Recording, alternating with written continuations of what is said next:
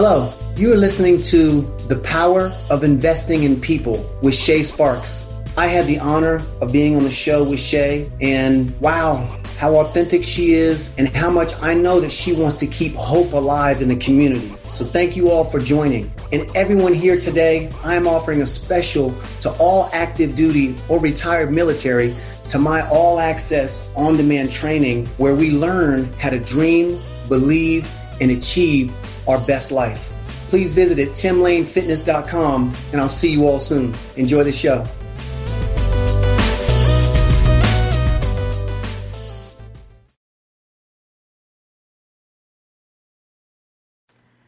From being a priest in a women's prison and working with the cardinal himself, Brian Bachand evolved into a coach for business leaders.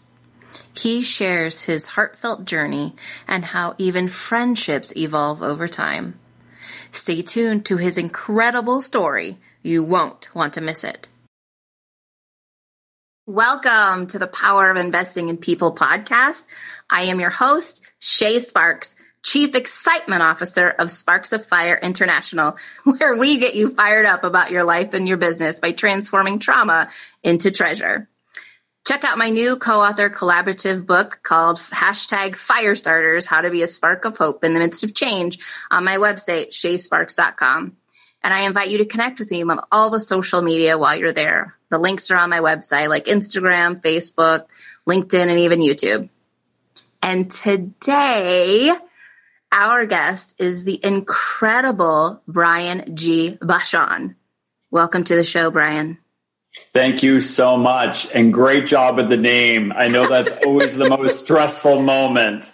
And you pronounced it beautifully. And your introduction got me all fired up. And I'm so excited to be here and have a conversation with you. Awesome. And we met through a mutual friend, Oleg. Mm-hmm. That's right. Yeah. So shout out to Oleg for connecting us. So thank you for that. Yes, no, he's wonderful. He does such amazing work. I know. His shows, he's just so thoughtful with his questions. Yeah. So yeah, he's the one that connected us. So I'm really grateful for that. Me too. And so for those of you who don't know, Brian G. Bachand is living proof that life is an evolution.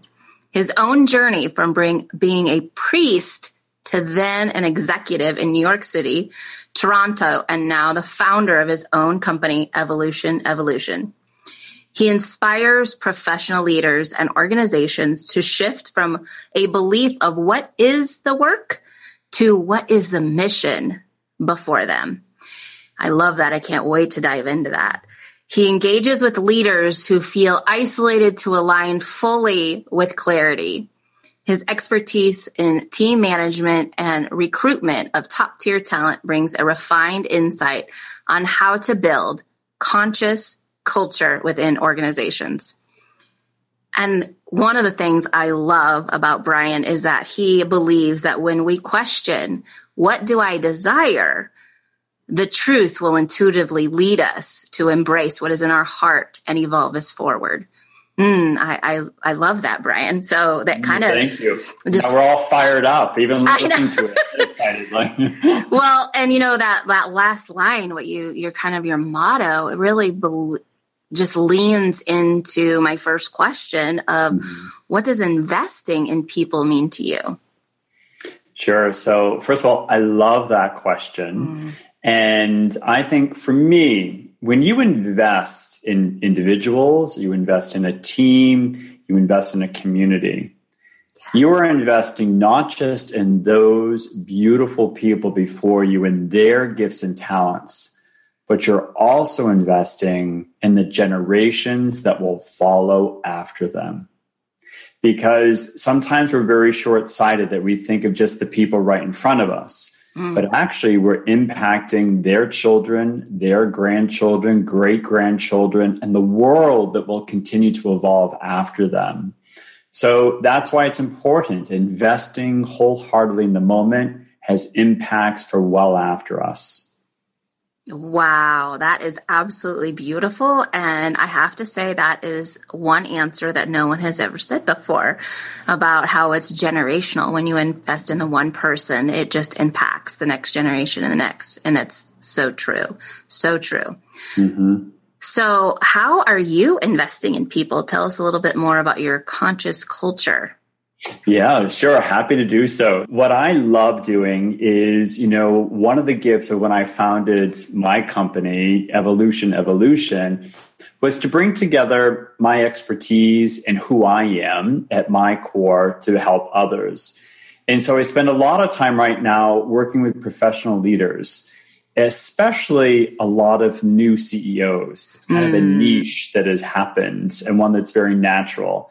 And I love working with leaders that are obviously they have a lot of responsibility. They're, leading companies, organizations, but it can also be very isolating because when you're in that role, you report to a board and you have a senior team, but you can't share everything. You're kind of in this tough position. So it's isolating, number one. Mm-hmm. And then on top of that, the leaders I work with are the ones that are willing to do the inner, deeper dive to align who they are, their purpose, what they're seeking, that can then have impact and power on the people and the organizations around them and how they invest their time and their presence. And so I love working with those leaders and really helping them not just think about their work, but the mission, whether that's an asset management company, a pharmaceutical company, a not-for-profit, a creative company, it doesn't matter. It's about transforming that into the mission and the impact around them. And that is evolved leadership. And that is one of the greatest joys that I have in helping people to realize and embrace that. I love that. And what you're doing is you're helping them evolve. I love, no pun intended, but I know, good tie-in, like it. Pun intended, I should say, yes. You're helping them evolve into really thinking about the next generation, exactly what you said about the investing in people. Right. So what have you found that they're dealing with? Like you said, isolation. Is there fear that's showing up? Is there other overwhelm? And, how they're coping to how you help them evolve into a more alignment into their purpose, which is just so key. Absolutely key. Absolutely. So one of the common traits that I find, especially for new CEOs, is this, they've been highly successful, right? They've been climbing along, whether they've been in that organization or they come from somewhere else. And now they're in this big leadership role. They're excited and they have the skill set, but there's this overwhelming sense again that they have to keep proving themselves. And, it's no different when you get into that role. What I find, they get triggered. We all get triggered in life, right? Yeah. Whether it's the person in the supermarket in front of us that's just doing something that's annoying us and we get kind of agitated, or the way someone says something. Even leaders get triggered. And I find CEOs, especially new ones, get triggered, whatever their insecurity is. So I'll give an example. There was one particular CEO, this individual, superstar, overachiever, running marathons and, impact. But they had to do these town halls. This is when everyone was gathering. This is obviously pre-pandemic. Right. And, the individual said to me, he said, Brian, I have to get up there.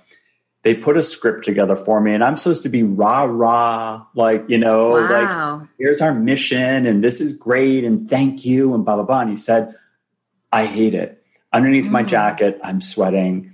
It's not me. I don't feel I'm communicating. And it just was a disconnect. And so what we did is that we spent time and realizing that this individual built incredible, impactful relationships in smaller settings. And this was at a hospital. And so what we established was in the evenings, sometimes if he was coming home from an event or different things, stop by the hospital and walk the floors. And it's a lot different when you have the CEO of the hospital at 10:30 at night walking the hallway and speaking to the person cleaning the floors. Right. And stopping by the nurse's station and then being present there. That's how that collaboration was built. So it was a sense of tapping into their natural gifts, how they aligned, and being authentic. And I think that's one of the issues that I find leaders, they think they're supposed to act a certain way, or they have to do it. But no, you have a special gift, and build on that. And so that's one of the things I do to help people evolve, is to evolve in who they are, and alignment, that it's natural, that it's not forced. You know, you said a word, and I'm just going to pick up on that, because what I'm hearing is you're really allowing them to see a way of being more authentic, rather than being the person, quote unquote, they thought that should be in that role, right? Because that is just so imposter syndrome is what is coming to me. You know, people are like, I have to prove this, what they're going to think. Who do they think this person is if I don't do it this way? Because that's how it's always been done. You know, those types of things, right? So the fact that you're really tapping into their authenticity and allowing them to see it from a different perspective, huge. Absolutely. And that's why I call myself the career confessor. You know, it's a nod to my past, but it's a sense for the CEOs to be open, to be transparent, because there's a lot of self-judgment that we all place in ourselves. Absolutely. We can judge how we're being perceived. What are people going to think? And that's exhausting. And, you know, when you're able to get into that authentic space, knowing that you're loved, knowing what your strengths are, knowing what your weaknesses are as well, that helps you keep in that alignment and focus. And it's easier. It just flows a little bit more. You know, you're not trying to put up and be a chameleon, you know, constantly switching from one thing to the next, which I certainly know I've done in certain times of my life. And I think so many others have. Yeah. So it's more work. It's more work. Absolutely. I have too. And, you know, it's funny because I've noticed that it was just happened naturally. It wasn't a conscious thought. It just kind of happened. Like this group of people or that group of people, I was just kind of blending in. And now I am who I am. Just take it or leave it. I mean, don't get me wrong. I work on myself all the time, but I don't blend. You know, I'm just kind of, I guess we're all there to stand out, right? Yeah, absolutely. And I think that's one thing. I mean, you might be surprised to hear it. I'm not a millennial, but, you know, I would certainly say, for those who are, you know, millennials and they're growing, I think that's one of the things that, you know, every generation has, you know, their strengths and their areas that are a little more challenging. But one of the strengths is that they really know who they are and what they want. Agreed. You know, and a sense of purpose and the impact. And I think that's wonderful. I know for so many others, it takes a long time to get there. But I think there's a change. That's that sense of purpose and being grounded. You can sense that in the generations that are younger right now. You know, that's so true. And I think for me, what I have noticed is that a lot of the schools are requiring volunteer hours. So they're learning how to serve another person at such a young age. Yes. That is, I know for my own generation, I used to volunteer as well, but other people, I don't think they got it, right? They didn't understand what service really meant. So I love that that's, you know, implemented into a lot of the school systems. Absolutely. And I think the other aspect that's really intriguing too is also a sense of mindfulness, meditation, breathing. Yes. You know, that was never mentioned even like 10 years ago. Right. And now it's part of, you know, it's the norm. You hear it more in the corporate culture, you hear it in schools. And I remember seeing a picture, I don't know if it was in the New York Times or something. It was like a kindergarten class and all the kids were just there, you know, their legs crossed, doing breathing exercises for like before classes began. I'm like, that's incredible. I mean, that's a huge shift. Yeah. And that will have a huge impact on the investments on them and, again, on those that will follow. Absolutely. And it'll overflow, right? Absolutely. For me, when you invest in yourself, it naturally overflows. Like you were saying, to the next generation, you can't stop it. Yes. Yep. Definitely. Yeah, it just happens. Absolutely. So first of all, I want to jump back to the person you talked about with the hospital. So have you been in contact with him since? I have.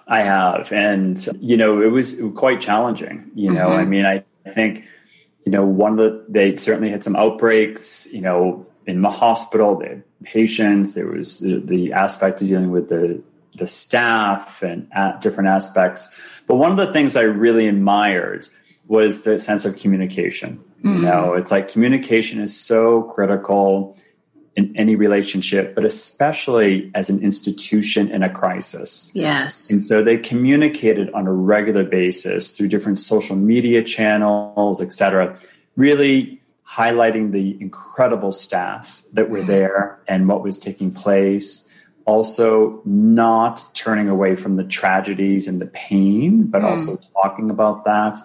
And so it's something that was, I think very proactive, but I think it was exhausting too. I think it was exhausting at different times, but definitely the senior leadership will say it's because everyone was united through it that it was able to be focused. And that's a big difference. Well, I just want to say kudos to you, because that is a reflection of you getting the CEO to be authentic, because then he felt comfortable in understanding how to communicate and making sure that everyone else was authentic as well. Thank you. Yeah. We mentioned you being a priest in the bio. So take us back to Brian, one before you were a priest, and what your thought process was and leading up to that. And then we'll go from there on the shift. So absolutely. Sure. So we'll go backwards evolution. Yes. So, I grew up in Boston. That's my home city. Okay. And after university, my undergrad in Ohio is when I decided to go to seminary. And, it was one of those things that I went to a Catholic university. It was great. I was very involved with the Catholic chaplaincy, for university students there, et cetera. And there was just a sense of service. There was a sense I loved connecting with people. And it was funny. People would say things like, have you ever thought about, being a priest, Wow. And I think I look back now and I have a belief that just because you're spiritual doesn't mean you have to be part of that religion. For me, spirituality is much larger than that now. Absolutely. But yes. At the time, that's what I knew and that's where I was at. So I did decide to apply to the seminary after university. And it was a wonderful experience. I had a really positive experience. It was 5 years. It was a rigorous academic formation and also personal formation. And one of the things that's great is that people don't realize is that every year you're in the seminary, you also have a pastoral assignment, which is there to help you. So my first year, I was so young too. I was 21. I was sent to the women's state prison to teach. Wow. I know. Wow. I know. What and an impact. I found out later the reason I got the assignment is because I was one of the youngest in the class and it was a tough assignment. And so the first year they try and weed out. But it went so well that they had me stay on for the summer. And I continued through the seminary. And then as a priest, I went back as well and did work there. And it was an amazing, amazing opportunity to work with, especially women who were incarcerated, and just with their stories and teaching them and being part of that. And I did hospice work. I did mission work in Ecuador. It was amazing. So by the time I became a priest, you have a good formation. And I went freely into it. And I was ordained and I was a priest for 8 years. Wow. 4 years in a parish. I was sent to a young parish. I was like a priest, almost feeling like I was in Vegas. I did so many weddings.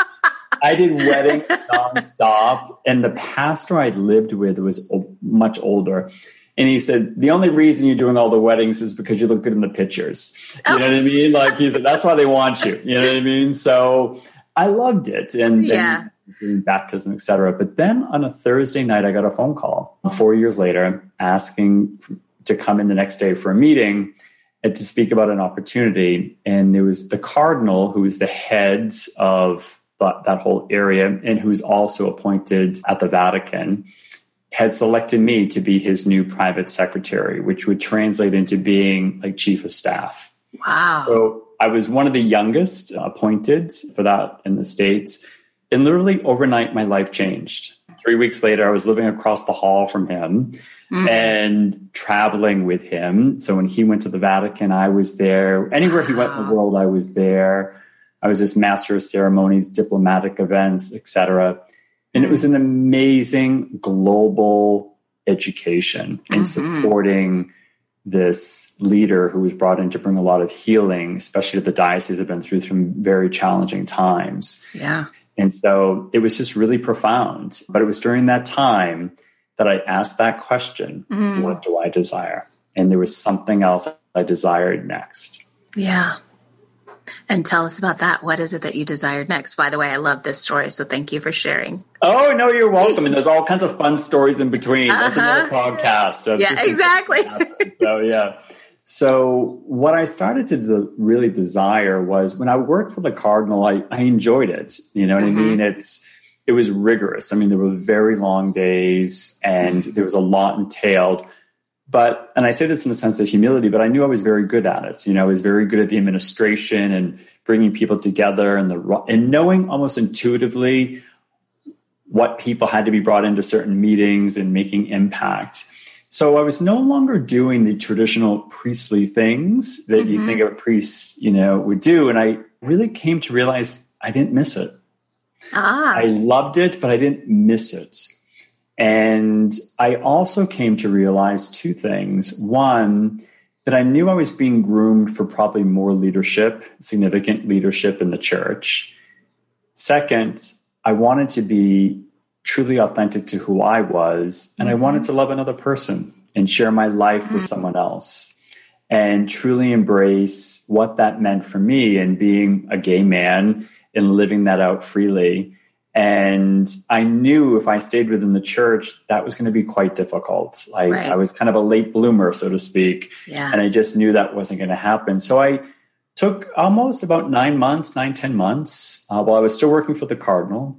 And I simply worked with someone kind of professionally to kind of not test my decision, but to really think it through, like all my reasons, because I had made a huge commitment, right? Of 5 years education, 8 years being there. But I really came to realize that I wanted to bring my gifts. I wanted to bring my heart and who I am out to the world in a different way. And so that's what I did. I freely resigned and went on to become an executive in New York City. So it was really amazing. And the support was incredible. I had a lot of support, especially former parishioners were super supportive. And there were several that were not supportive, as well, from family and some other friends. But that's okay. That was on them. Some of them did come around later and some didn't. But I knew standing in my truth and embracing what was in my heart prepared me to move on to really do what I desired next. This brings tears to my eyes because I feel like society has taught us to almost to almost be fake and fake it till you make it. So, keep going, push yourself. So the fact that you took the time to really dive in and even invested in yourself and said, hey, this isn't something I can take lightly because I've invested in all these years, that you were able to really, and we can bring back to that word again, authentic. I'm just thinking of how many people I've come across, and I'm sure you have too, is that they don't know how to be authentic because someone has told them, this is what you need to do. This is how you should do it. Those types of things, rather than asking themselves those tough questions. What am I here to do? What am I here to do? What is my mission? And I think one of the hardest things, and I think for anyone who's listening, it doesn't matter where you are in life or career, or it could be relationship or personal or professional. that one of the hardest things are the expectations that we place on ourselves. From myself, it was these family expectations. There were these expectations that I had in my mind about all these people that knew me in the parish as Father Brian, and what would this mean if I left, and what does this mean in terms of impact, etc. More importantly, some people would rather me have stayed kind of clouded in that, putting on masks rather than being authentic, because it's easier. Right. But when you really stand authentically in openness and in peace, and when there's a peacefulness, you're in the right place. There's nothing more powerful than that. And that really, really puts you in the right place for the future. Absolutely. What I do with my clients is really help them see where they are putting those expectations on themselves, or, like you said, someone else has put them on you, and to really stand in how they want to show up. Yes. Rather than, what they're being told or what they're putting on themselves. So I love that you're doing, you've done that. Yeah. Thank you. And, like anyone, right? Like yourself too, you're making such impact with your clients and the people you work with, that I think it's my lived experience, I know, is powerful in helping others to own their experience. And I think that's the gift of our life, that, I know I was given experiences and wonderful opportunities and gifts. And now it's a sense of serving and using that to help others, investing in them so they can invest in who they are. Absolutely. Absolutely. That's why I kind of started the podcast, right? Is Great. That when we talk about the obstacles that we've overcome, it really gives the other people permission to, it ignites a spark of hope and love, connection, community. And when that spark is lit, I think the whole world lights up. Couldn't agree more. Yeah. Yeah. So tell us how, during all this transition from college to priesthood to now you're an executive in New York City, did you really question, what is my purpose? Did you really think about, what is it that I am born on this planet to do? What is my calling? Whatever the buzzwords you want to use. Sure. Were you searching? And I'll let you answer. Yeah, no, it's a great question. And it's not like I would say, says, oh, this is my purpose now. You hear people say that, purpose and different things. And I believe that every single human being has a purpose on this planet. First of all, it's a purpose, to love themselves. That's number one. And then to love others. For myself, there was always this sense, even as a child, of a sense of being connected almost to something beyond myself. And, I'm not trying to get all woo-woo here or anything like that, but there's a sense. It's okay. Go for it. Be woo-woo. Yeah. But there was always a sense of a deeper connection with others. So, for example, as a child, I just remember being sensitive to how other kids were treated. Yes. And what was going on. And just being very in tune to that. And then a sense of the divine, a sense of a bigger purpose, that there was something beyond. And I think in the Catholic tradition, there's, the saints. For those who are Catholic, they'll know, but for those who are not, like St. Francis, one of the most popular saints, etc. And I think I was always inspired by their lives, because they were human beings. And some of them had ordinary lives, but they did everything in an extraordinary way of being connected to helping others. And so that was always something that was just part of who I am. And I think that's one of the reasons when you become a priest, for me, it was a sense of serving others, but it was also a sense of being in service with the divine and how that connects. And, I still feel that. I still feel that. It's not in the context of an organized religion, but I certainly know that from myself personally, there is a deeper understanding of what I do is directly aligned and manifested because of my connection and how I connect with others and why people connect with me.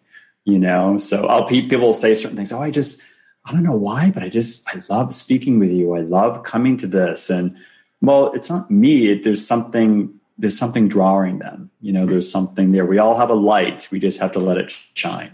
Very true. Very true. What you just said about the divine connection, to me, that is full on pure alignment. Mm-hmm. My own childhood, I thought was the same way. I was very in tune to what other people were feeling or experiencing around me. And then I decided that I needed to not be. And so I actually became a bully because I was bullied and, hurt people. Mm-hmm. And then I became a teenage alcoholic so I could, stop feeling altogether. Is there ever been an obstacle that you can look back and be like, man, I can say that even though I didn't, hopefully I didn't hurt anybody too terribly bad, but I can look back and be like, wow, I knew that I had to go through that because that was part of my growing pains in order to get me to where I am today, and being able to really relate and connect and be in alignment with people because I can automatically see when people are hurting and when they're acting out, they're hurting. So was there any kind of, obstacle that you were facing or anything like that you growing up or even in the transitions of your jobs? Because I know that you said you're open gay. So how was there bullying around that? Yeah, that's a great question. So first of all, thank you for sharing what you said too, because I think that's, it's really beautiful because you can tell how that's influenced you and how that now I'm sure is such a positive aspect for so many others. So thank you, for that. Thank you. There's two things that come to my mind. First is more of a general, kind of more universal comment. I can't think of a specific, but one of the things that I've come to realize, I look back in my life, is that I love to laugh. I love to joke around. I'm a big extrovert, et cetera. But I used to, under the disguise of humor, would make comments about people. Oh, yes. A lot. Oh, yes. And especially if I was out, and people would laugh, right? It was funny. I would say the thing that everyone was thinking, right? Or things like that. But really, that was my insecurity. That was my insecurity of either wanting attention or whether it was feeling inadequate around individuals or wanting to show that I had an upper sense. And that was something that I noticed that, I had that in seminary a little bit. I was always at the core very good, but at times it would spike up at different times. And that was something that I really have to say that more I got grounded and confident in myself, especially when I made the decision to leave the priesthood and go on, I found that became less and less. And I think it was because I started to embrace more authentically who I was. And I think that was a big transition. And I noticed that. So that was definitely something I became aware of quite acutely. And I think, one of the other areas too is I think through personal relationships, when there's been a deep pain, how that can go across. So I just think of, one particular friend that, we had been extremely close friends in university and even did their wedding as a priest. I did several weddings of friends who were priests. So if anyone's listening, try and guess. There were lots of them. So, but I did lots of weddings in this particular one. And what happened was when I decided to leave, this person came to see me and I remember he was asking questions and I was sharing. And I remember stopping him and I said, you can ask me anything you want, but you must be prepared for the answer. Oh, yeah. I answered.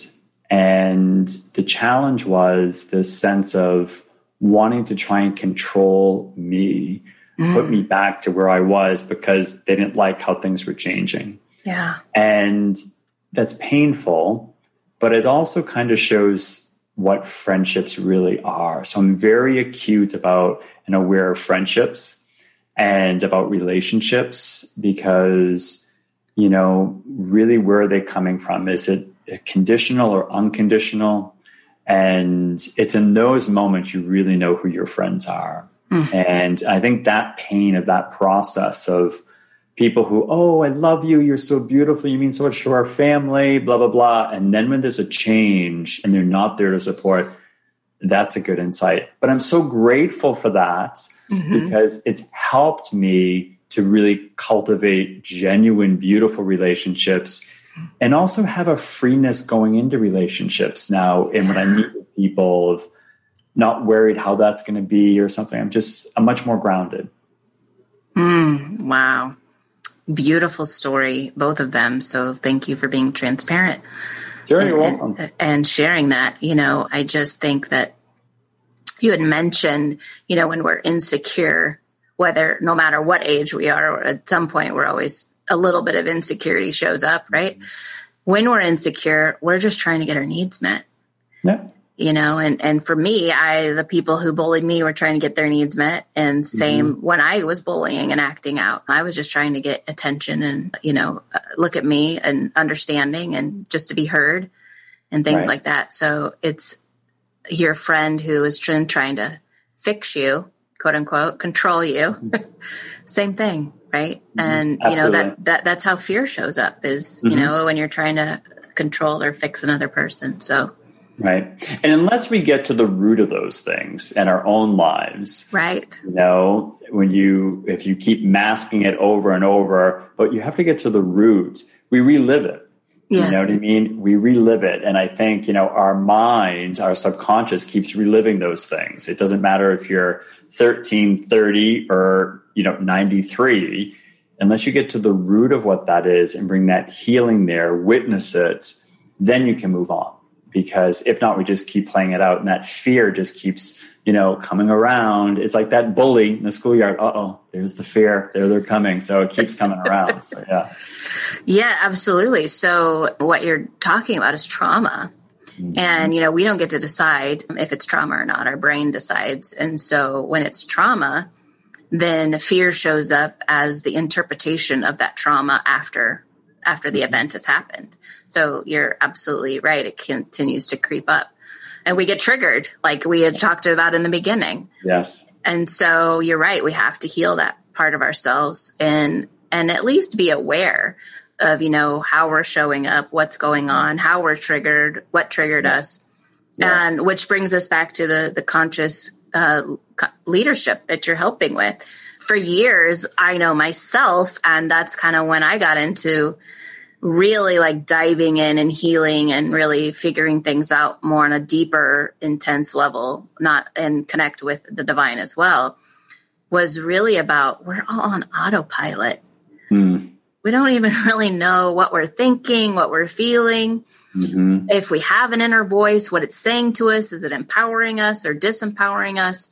And I found that, it was just a recording that was played when I was a kid. Sure. So I took that on as well. So it's just interesting how we're on autopilot. So absolutely. One of the techniques, or not really a technique, but it's something I often will say to my clients when it gets in these areas is, don't go Netflix. Don't go Netflix in your mind. Let's say there's a series, on Netflix that you love, right? For many, it's Downton Abbey or The Crown. You can rewatch those episodes. What's going to happen, everyone. And we can also do that in our minds. We can start replaying things over and over again. And when we do that, you're almost reliving the trauma, whether it's a capital T trauma or a small t trauma, whatever it is, it's still affecting you. Yes. And when you do that, it really has a huge impact. So I often will say, is this real, what you're thinking, or is this a perception? When people say things like, they're going to feel this way, the board's going to feel this way if I do it. Is that you is saying that? Right. Or, where is that coming from? So I think, it's a really big thing that even as leaders, and senior leaders, there are oftentimes those traumas that are unresolved that come up professionally. So for example, another CEO that, I remember having a conversation with was sharing some things like my mother one time in a conversation. Like apparently the way this individual was spoken to at a meeting is like, my mother used to say that. And it was such a tone. And I was like, okay, that's a wound. Yes. Like they got triggered in a boardroom by someone, by the way they challenged them on something. It just brought it back to something there. Now, I'm not a therapist. I always tell them I'm not a therapist, but I'll often say, like, I just want to point this out. There's something there. Does this resonate? Because it's there. It comes out in our life. We just never know, unless we're, like we said, we're talking with a coach or a therapist or just another friend. So yeah, we just never know. Absolutely. But those are actually gifts. When those things happen, I always say, this is such a gift. It's such a gift that you got triggered because it's showing you something that, that to be healed, to be evolved.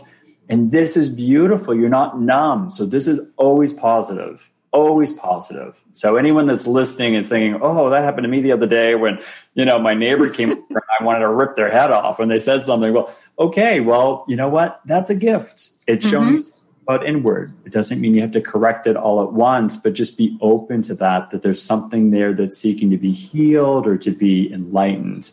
And so it's always possible. Absolutely. When you mentioned Netflix, what came to mind immediately was after you've watched a series for so long, it pops up of, are you still here? Oh, yeah, exactly. Yeah, exactly. And that's what I was thinking. Yeah. So I was picturing like your brain, your consciousness going, are you still here? Yeah, I love that. Oh, I'm going to steal that. Yes. Oh, you can take the Netflix. We collaborated without even knowing how we can help our clients. I love that. Are you still here? That's amazing. Because how many times are we not present? That's the whole autopilot. We're not present. We're not in the moment. We're thinking about a million different things. So totally. Well, wow, Brian, our time is getting ready to end, and it's just been amazing. It's flown by so fast. Well, same here. What a gift. And I loved all the different topics. I mean, we could talk forever on so many other things. So, really lovely. So thank you. Thank you for the opportunity. Thank you. And so where can people connect with you? What's your website, email? Are you on social media? All of the things. Sure. So a couple things. So LinkedIn is probably the biggest social media platform where I spend time. So anyone who's listening, feel free to send me a connection request with a note that you heard this conversation here, and I will connect with you. I'm very good about that. Like the New Yorker DNA is still in me. Like, you'll get a response back within 24 hours. Also, my website is www.evolution.com. It's going through an evolution to be all updated. It's not all there. It's changing. But you can definitely connect with me through there. Or my email is brian@evolution.com. I'm also on Clubhouse too, for those of you who are on Clubhouse. So see you in the club. Join me there. So I'm really enjoying that platform as well.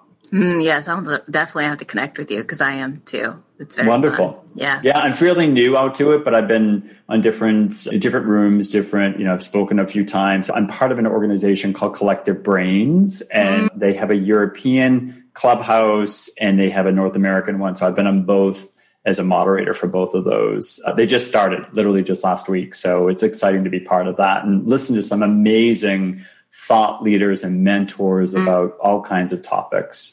I love it. Yeah. We just started a club a couple of weeks ago. It's called #Firestarters. Oh, nice. The club is for anyone, but it's really about, creative thought leaders and bringing them in. And really, right now we've been talking about what sets your soul on fire. I love that. Well, ping me if I'm, when you go on, if I'm there, or send me an invite. I'd love to join sometime and to hear the amazing insights that are being offered by you and others. Yes, I would love to have you. And it has just been such a joy, Brian. Thank you. Thank you. Thank you for your time. And I always like to leave with this question. So what phrase, scripture, or mantra are you living by right now? I love that. I'm going to go out on a limb here, and it's so I journal every day, and it's a very simple one, and it's one that just relates for me in this moment, in this day, and it's simply this, and it's simply the following: I love Brian. Because I think there are times you still have to remind yourself it's all about love. And I wrote that today. I love Brian. And yes. I am. So that's for today. Talk to me tomorrow. You'll have a whole different one. Right. But for today, it's that. And I think for anyone, how often do we say, I love Amy, I love Jeff, like and put your hand in your heart there, because it's really important to do that. I agree. And I have actually just started studying Ho'oponopono. Beautiful. Which is the 4 phrases of I love you, I'm sorry, please forgive me, thank you. And for me, it's really about saying all of those 4 to myself. So yeah, great work, Brian. I love what you're doing. Such an honor to be connected to you. So thank you. What a joy. And thank you. And thanks to everyone who listened today. What a gift. Thank you for listening to The Power of Investing in People with Shay Sparks. And if you enjoyed this episode, because I know you did, you may even took some notes because Brian was amazing. We invite you to go over to Apple Podcasts and give us a 5-star review. Until next time, let's get fired up.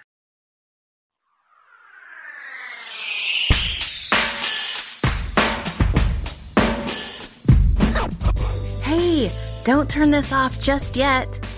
Does the thought of collaborating and connecting with a diverse group of creative thought leaders appeal to you?